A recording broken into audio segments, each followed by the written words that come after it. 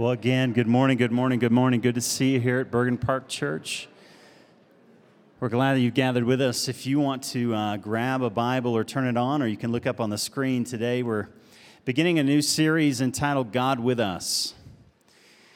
What we're going to do during this five-part series all the way through Advent, which begins today, is we're looking at what does it mean that God is with us?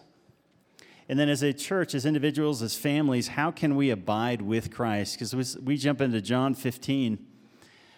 Jesus is going to talk about what does it look like to abide. And so if you will, take out your Bible. We're going to turn to John chapter 15. We're going to look at verses 1 through 17. You ready? All right. I am the vine, and my Father is the vine dresser. Every branch in me that does not bear fruit, he takes away. And every branch that does bear fruit, he prunes, that it may bear more fruit. Verse 3, already you are clean because of the word that I have spoken to you. Abide in me, and I in you. As the branch cannot bear fruit by itself unless it abides in the vine, neither can you unless you abide in me. I am the vine, and you are the branches. Whoever abides in me, and I in him, he it is that bears much fruit. For apart from me, you can do nothing. If anyone does not abide in me, he is thrown away like a branch and withers. The branches are gathered, thrown into the fire, and burned. If you abide in me and my words abide in you, ask whatever you wish, and it'll be done for you. For by this my Father is glorified. As the Father has loved me, so I have loved you. Abide in my love. If you keep my commandments, you went too fast. Oh, there it is. You will abide in my love just as I have kept my Father's commandments and abide in his. I'm going to look down at my Bible. Sorry about that, guys.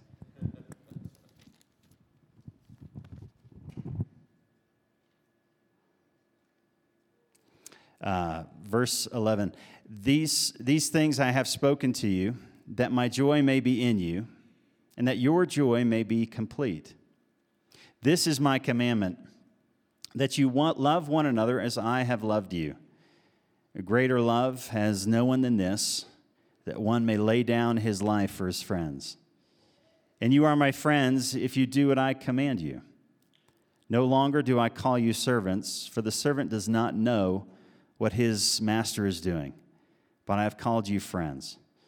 For all that I have heard from my Father, I have made known to you.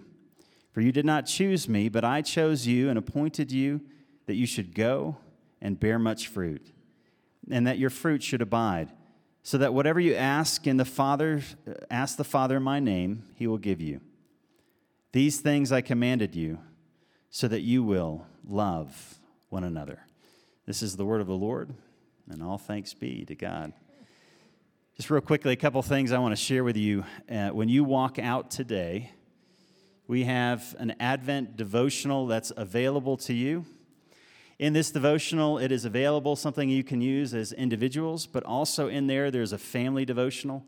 If you want to create an Advent wreath, which is simply just 5 candles, each week you can sit down together. There's a passage you can focus on, prayer you can focus on, something you can do as a family together. We're also going to make these available today at 4:30. We've got kind of a Christmas celebration tonight. It's going to be a fun time, song and food and activities. And so if you want to come tonight, you can also pick that up if you forget. But when you walk out today, go to the Connect Center. You can grab that.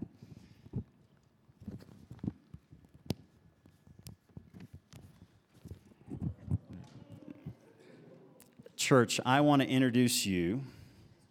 Thanks, bud. I've got my hands full. Why don't you take this, Justin? Can you take the Bible and that devotional? You can have the devotional, by the way. That could be yours to take home, do with your family. And so, church, I'm sorry. This is Knox Lewis Wright, and he was born on September 25th, 2017, to Kelly and Kate and to his sister Kinsley Wright. And so, church, we want to celebrate when life is born, whether it's new life in Christ or life in this church. And so when you see them, please celebrate with them. Also, I saw today as they walked in, now we don't have a picture ready, but I know Katie and Andrew Smith are here and Levi is here, and so I know you'll grab them out in the hallway, but we'll get their picture up maybe next week. How's that? Hey, today I have a special opportunity to introduce to you our speaker today, Jonah. Jonah, you want to come on up as I talk about you, make it real awkward? Since Jonah wrote this bio for me, I'll let him stand next to me. Jonah is one of our missionaries. He is working in France. He was born in Ohio and raised in Minnesota, but educated in the good state of Colorado. But right now they're living in France. He has, thankfully, one wife, 4 kids, and no speeding tickets.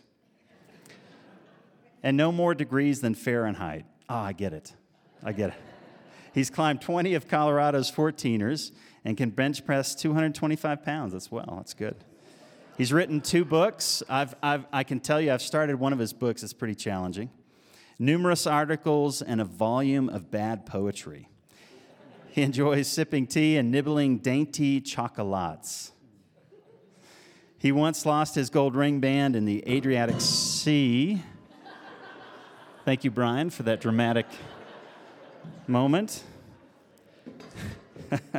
We do things really well here. I see that. We do.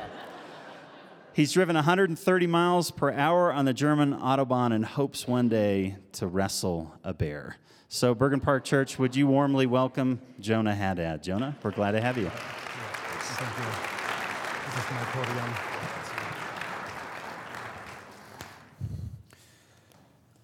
That was a lot funnier last night at 10 o'clock when I wrote it, but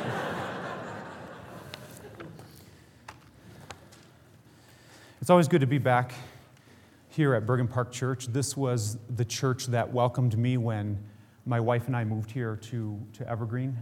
I preached my first sermon here in this church.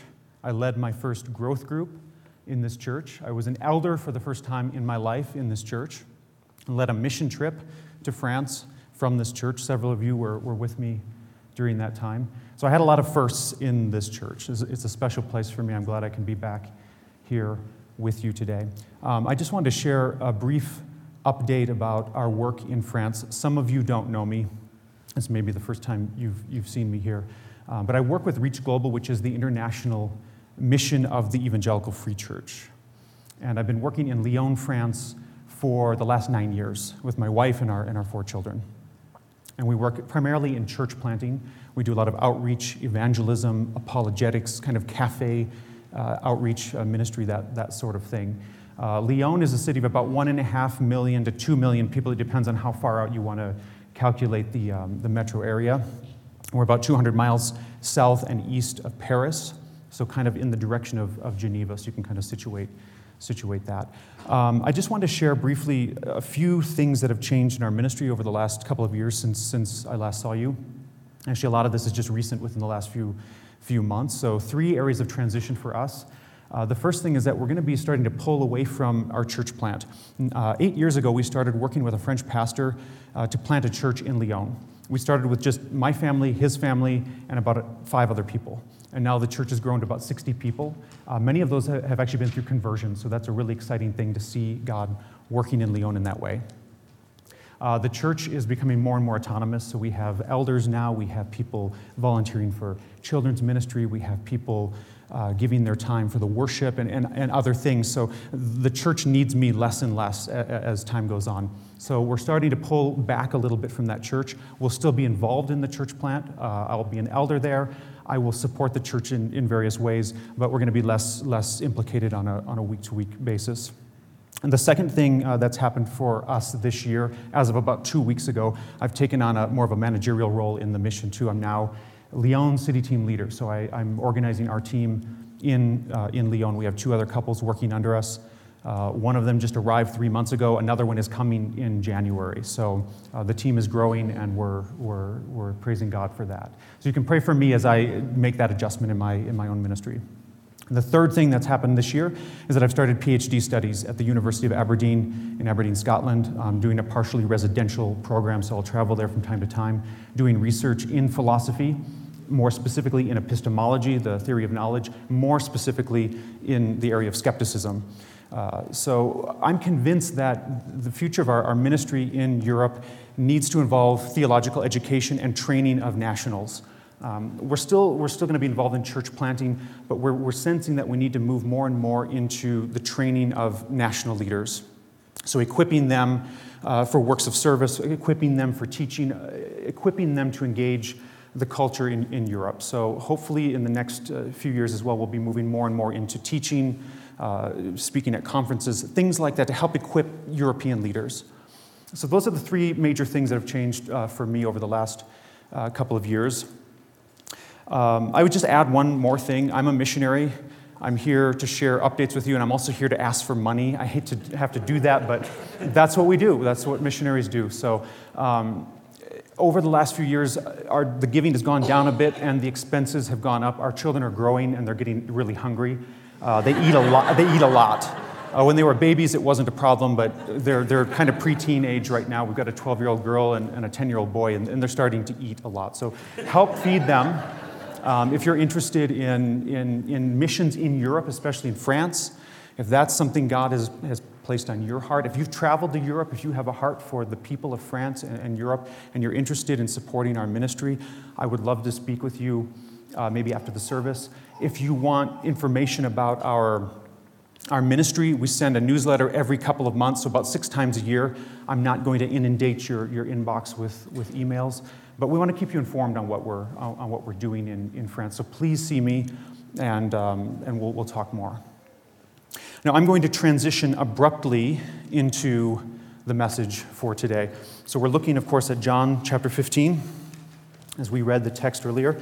John 15 verses 1 through 17. And the idea is going to be abiding in Christ. Abiding in Christ. What does it mean to abide in Christ? How do I know that I'm abiding in Christ and that Christ is abiding in me? Before we go there, let me pray for us. Heavenly Father, we thank you so much for your word, the word that we read earlier. We know that your word is living and active, sharper than a double-edged sword. We know that it penetrates into the darkness of our hearts. It brings light and it brings truth. I ask, Lord, that you would illuminate the meaning of this text to us today, that you would open the eyes of our hearts, that we would know you better. And we ask, Lord, that you would help us to put these words into practice for your glory and for your honor. In Jesus' name, amen. Now, the text we read earlier talks a lot about bearing fruit. You certainly noticed that as we read through the passage, bearing fruit for God through Christ. And that's an important part of the text, but I'm going to suggest that it's not the main idea, the main point. I think really the main idea of this passage is the idea of abiding in Christ. The disadvantage we have starting this series in John 15 is we don't have all the background material, chapters 1 through 14, to help us understand the context. So it's helpful to always understand the context of a passage when we get into it. And I think really the central focus of this passage is Jesus Christ. It's salvation, it's abiding in or remaining in Christ. And John actually explains to us the purpose and plot of his gospel if you go to chapter 20, verse 31. Where he says that he wrote this book, this account, so that you might believe that Jesus Christ is the Messiah, or that Jesus is the Christ, the Son of God, and that by believing in him, you might have life in his name. So that's the point, that's the idea of John's gospel, that you would believe in Jesus Christ and have life through him. So the point of this text is to help us understand God's effective call and how that works in our faith. I want to underline 4 ideas in this passage today, 4 main ideas, all revolving around this idea of abiding in Christ. And the first point is this. Abiding in Christ means dependence on the vine. Dependence on the vine. Take a look at verse 1. In verse 1, we have 2 characters, 2 people introduced here. We have Jesus, the true vine, and then we have the Father, And the Father is the vine dresser, the vineyard keeper, the gardener in the text. Now, for a Jew hearing this, for the disciples hearing this account as Jesus spoke these words, that wouldn't have been a shocking or surprising thing, that God is the vine dresser or the gardener. Because if you go back into the Old Testament, this kind of language has already been used multiple times. You see it, for example, in Isaiah chapter 5, in Hosea chapter 10, in Jeremiah chapter 2. There's a long list here. So God was the gardener. And the people of Israel, they were the vine. They were the vineyard. So that's the piece that might have been a bit surprising for the disciples when they heard this. Because here Jesus is saying it's not the nation of Israel that is the vine. He's saying, I am the true vine. I'm the vine. So he's changing things here a little bit. Israel was supposed to be someone that bore fruit for the kingdom, for God. But time and time again, they rebelled, they sinned, they rejected God. You see this in the prophets. Oftentimes, Israel's rebuked because they have resisted God and resisted his grace. But now Jesus is coming in and saying, I'm going to be the true vine. I'm going to bear fruit. Now, you have to have the right vine if you're going to get the right fruit, right? It's simple logic. That makes sense, doesn't it? For me, after having lived in France now for about 9 years, I've come to learn quite a bit about wine. I'm not a connoisseur by any means, but I know what I like, and I know what pairs well with certain foods. Wine is important in French society. They have a long tradition of winemaking that goes back well before Napa Valley came on the scene. Now, it's true, Napa Valley now, California, we're producing some good American wines, right? We're competing with the French. But it didn't start that way. It wasn't always that way. If you go back in history, about 500 years, maybe a little less, when colonists first came from Europe and started to settle in North America, they were looking for something to drink other than just water. Water wasn't always the safest thing to drink at that time. And before they discovered Coca-Cola, they found something wonderful in growing in the woods of North America. They found a wild vine bursting with fruit. And so naturally, they collected this fruit, they crushed it down, and made wine.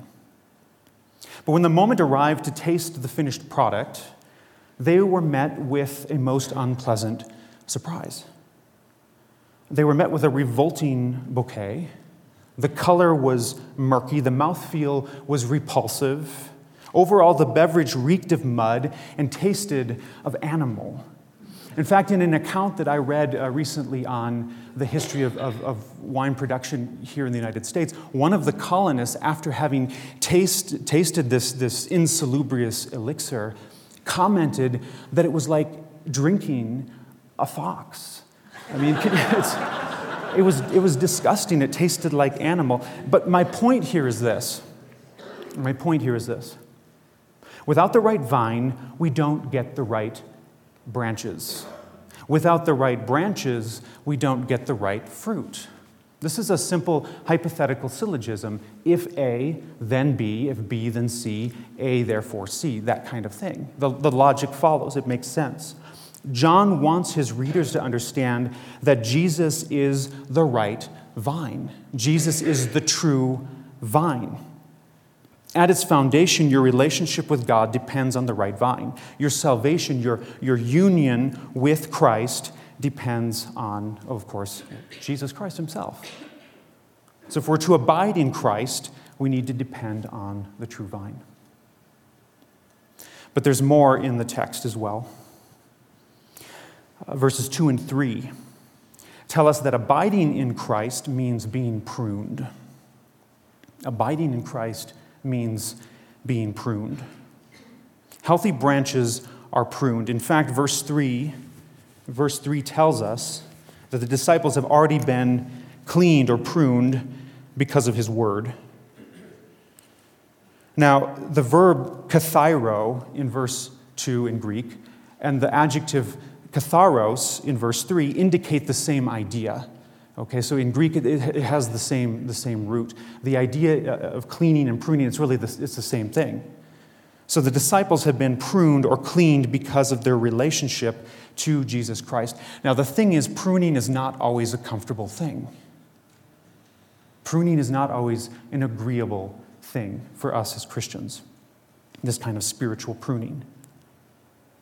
The word of the Lord is not always gentle, as we see if you, again, read the prophets, if you want an example of this.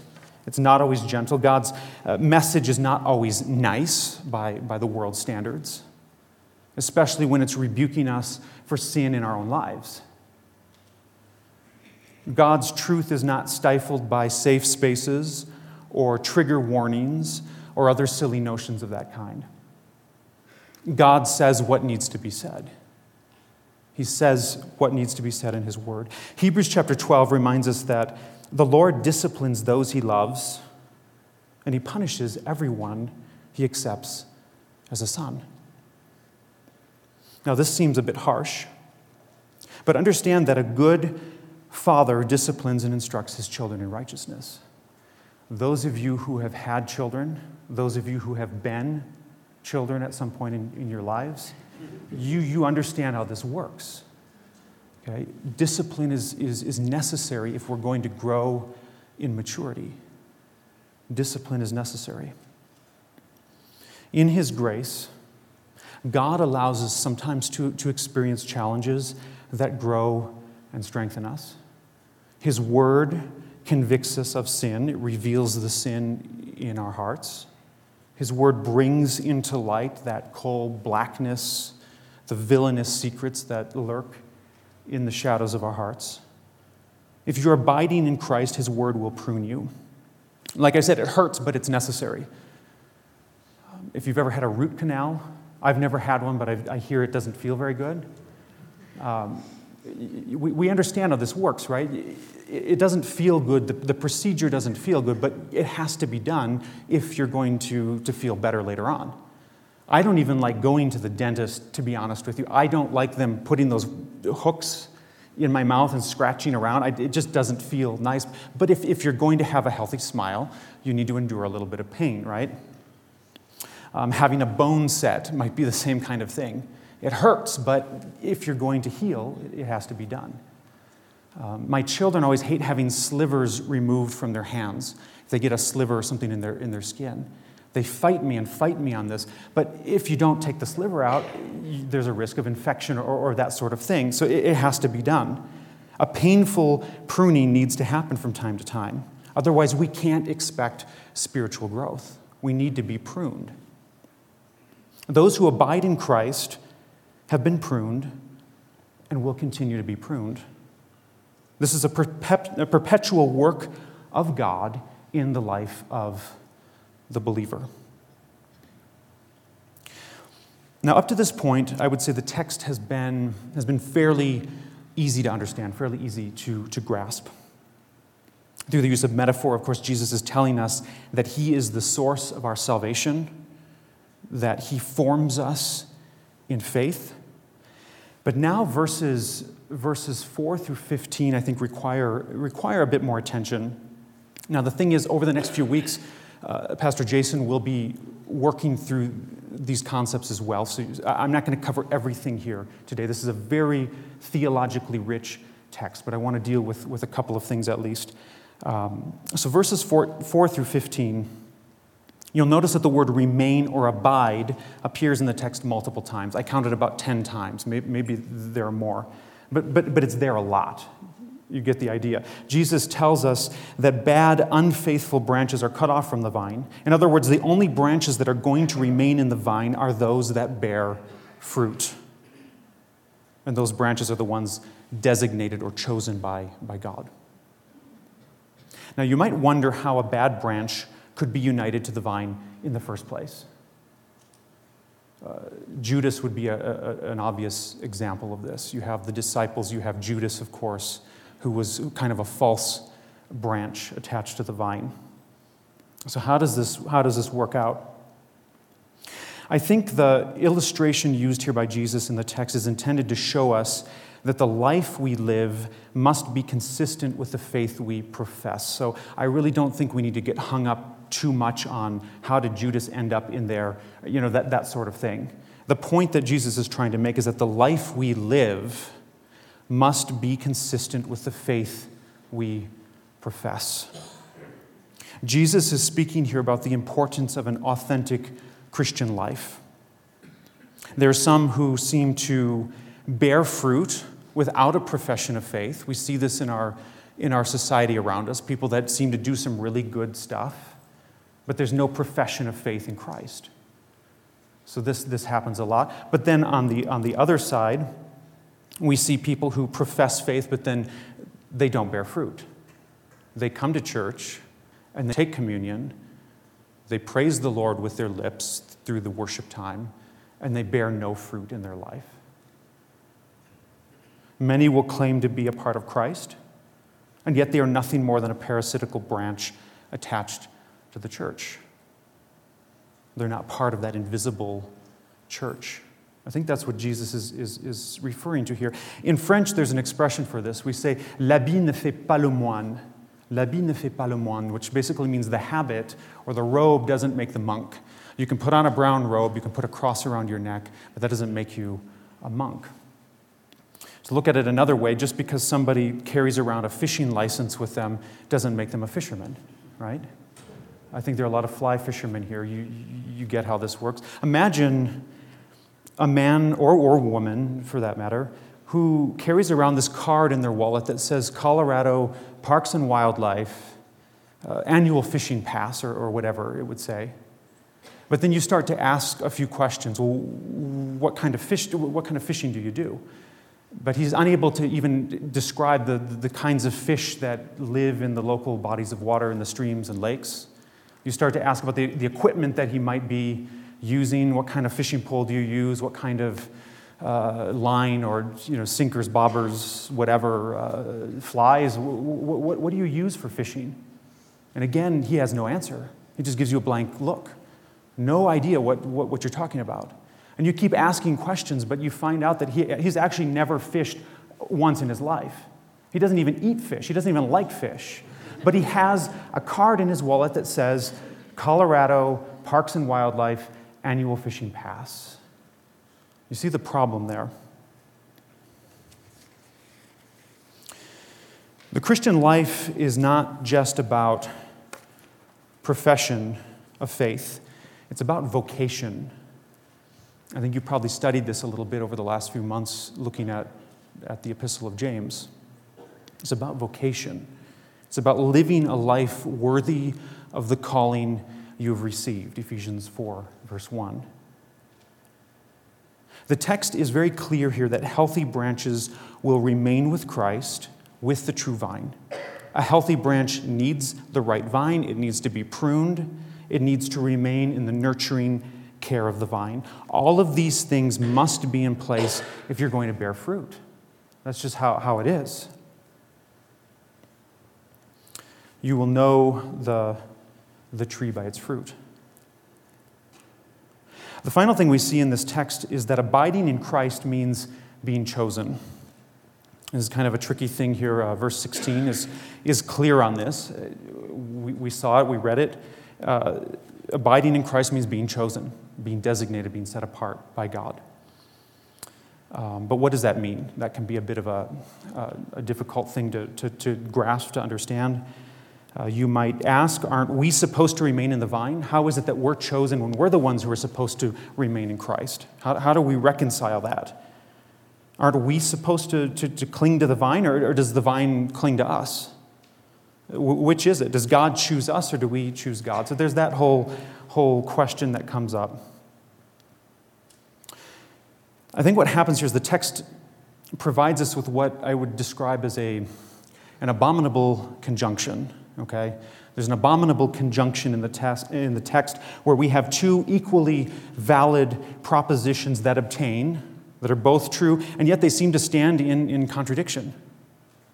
The abominable conjunction stated in the text is that God is sovereign, God elects, God predestines, God is sovereign, and yet, on the other hand, man is responsible. So we have a hard time sometimes reconciling this abominable conjunction. God chooses his elect, and yet the elect must respond in faith. God is responsible for our ability to have faith in him, Ephesians 2, while we are told to be responsible for putting our faith in him. And I think a superficial reading of the text gives us the impression that Jesus isn't a very good logician. Maybe he's missing something here. On the one hand, he seems to be saying, "It is I who gives you the capacity to remain in me and thus bear much fruit." On the other hand, he seems to be saying, well, it's up to you. You go out and bear the fruit. You do the work. And if you don't, and this is what makes it even worse, if you don't, I'll cut you off, throw you into the fire, and you'll be burned up. Now, I don't think we need to spend the rest of our time working out the philosophical response to this abominable conjunction, okay? There's a lot we can say about this. Philosophers and theologians have been working on this stuff for centuries. We're not going to worry about that today, but what we do need to do is to be faithful to the witness of Scripture, which tells us that God's sovereign choice is at the heart of our ability to abide in him.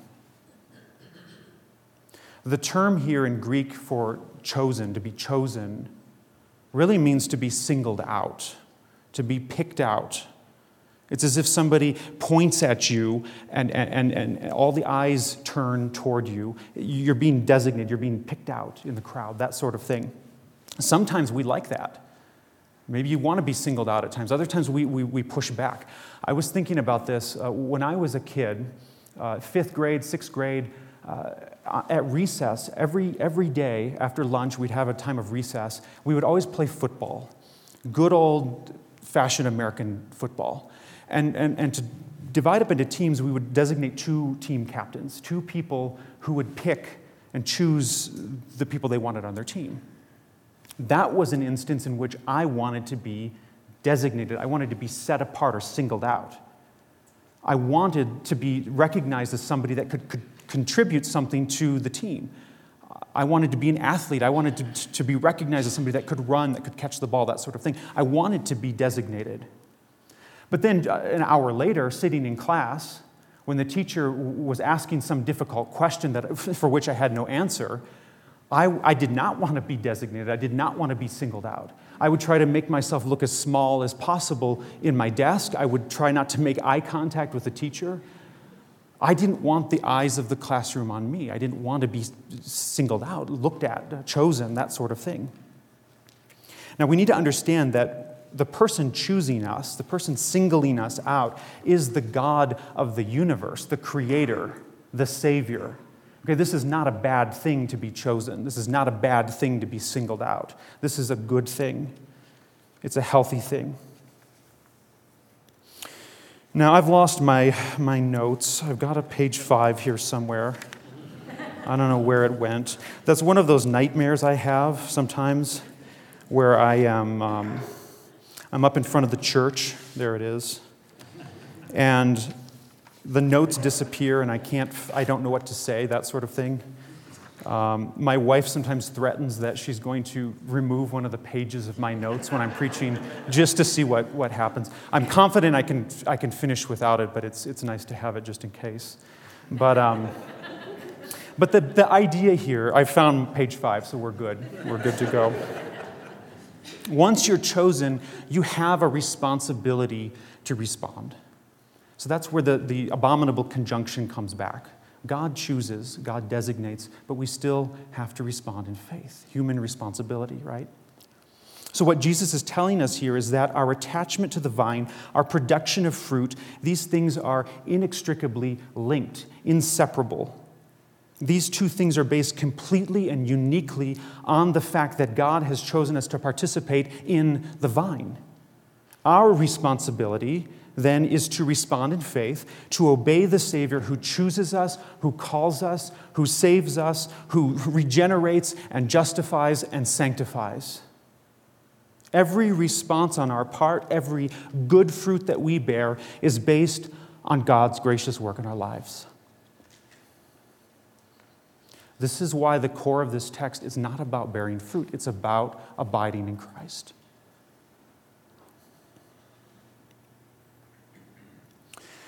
If God's grace is not at the center of our life and of our vocation, then we're not going to bear fruit that's going to last. That's the problem. Think about this. The fruit we bear naturally, when we are left to our own devices, is foul and rotten fruit. And I don't need to point you to Scripture to convince you of this. Look around, read the newspaper, go on the internet, look at the world around you. When we remove ourselves from God's grace, when we push back and resist the work of God in this world, we sin, right? Look at these atheistic regimes in the 20th century, communism, Marxism, this kind of stuff, pushing back against God, resisting God, throwing God out of the culture. That's what you get with atheism. Now, I'm not suggesting that all atheists are bad people. That's not at all what I'm saying. But when we push back against grace, when we throw God away, we're capable of all kinds of sin, right? Galatians chapter 5 gives us a list of the kinds of fruit that we bear naturally when we are left to our own devices. Sexual immorality, impurity, debauchery, idolatry, witchcraft, hatred, discord, jealousy, fits of rage, selfish ambition, dissensions, factions, and envy, drunkenness, orgies, and the like. And the like. There's more. I think Paul just probably got tired of listing out this stuff, but you get the idea. That's what human beings are capable of. That's what's in the heart, the human condition. So the point is not for you to go out and bear fruit just to prove something. I'm not going to tell you to leave here and go out and bear some fruit, because honestly, it would be frightening the kind of fruit that you might bear. It would be frightening the kind of fruit that I would bear. If Jesus Christ is not central to what we do, we will just produce, like I said, rotten, poisonous, foul fruit. So what's the point if the point isn't to bear fruit? Well, I think the point is to abide in Christ, to remain in Christ, to walk with the Spirit. There's a reason Paul calls it the Spirit's fruit in Galatians chapter 5, because it certainly doesn't come from us. It doesn't come from within us. Love, joy, peace, patience, kindness, goodness, faithfulness, gentleness, self-control. These things come from the Spirit. They come from the Spirit, with whom we are sealed for the day of redemption by faith in Jesus Christ. Now, we need to be willing to ask ourselves, what kind of fruit am I bearing? That's okay. Ask yourself that. What kind of fruit am I bearing? But the more important question is this: am I fully grasping the transforming power of the gospel? Do I understand the overwhelming salvific power of my relationship with God through Jesus Christ, who chooses me, calls me, regenerates me, justifies me, sanctifies me, and equips me to do every good work for Him by the power of the Spirit? Am I letting the gardener feed me? Am I letting the gardener prune me? Am I letting the gardener produce fruit in me? The only way we are ever going to bear fruit is by understanding and by receiving the reality that greater love has no one than this, that He laid down His life for His friend. That's exactly what Jesus did at the cross, right? Your salvation isn't based on what you've done, on the fruit that you bear. It's based completely on the work of Christ, the true vine. Only in this can we bear fruit. Only in this, only when we understand the beauty and the wonder of the gospel in light of our wretchedness, in light of the human condition, only in this will we be able to truly abide in Christ. Let's pray. Heavenly Father, we thank you for this word, this very challenging word.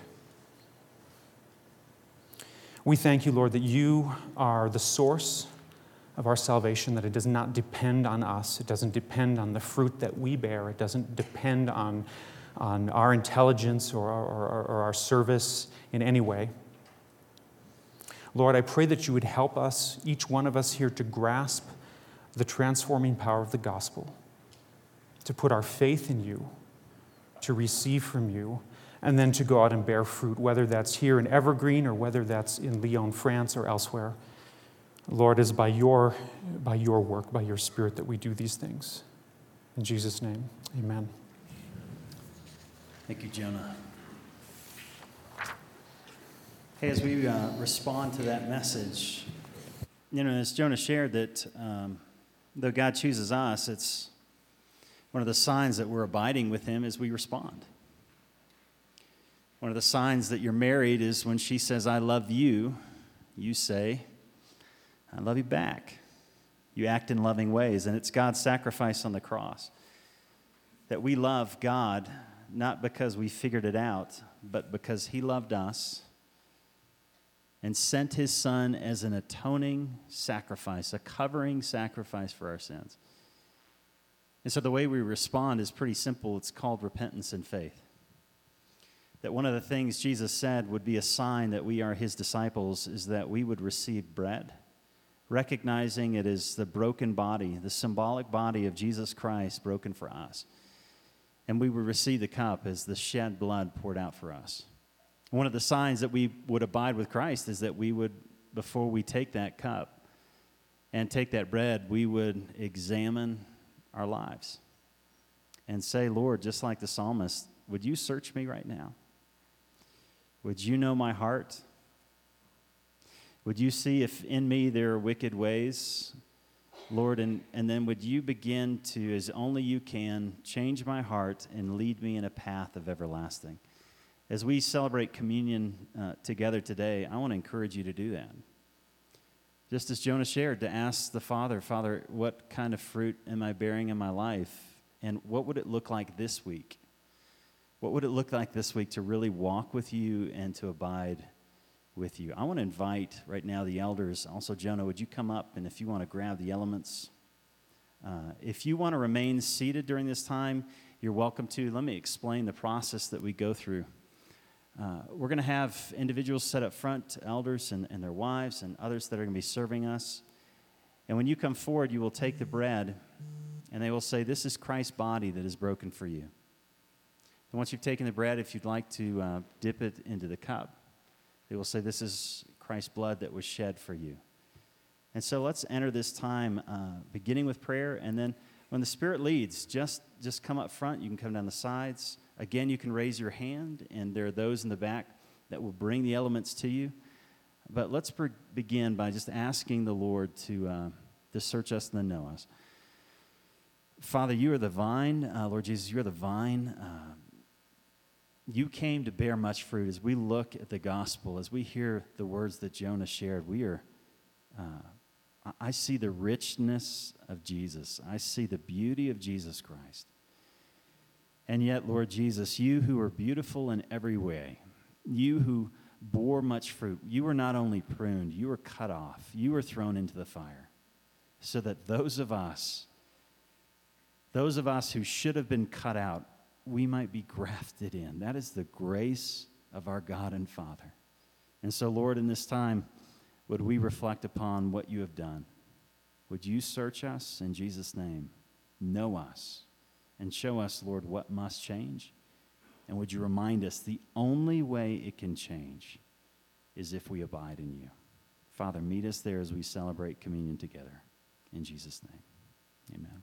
Let's celebrate what God has done.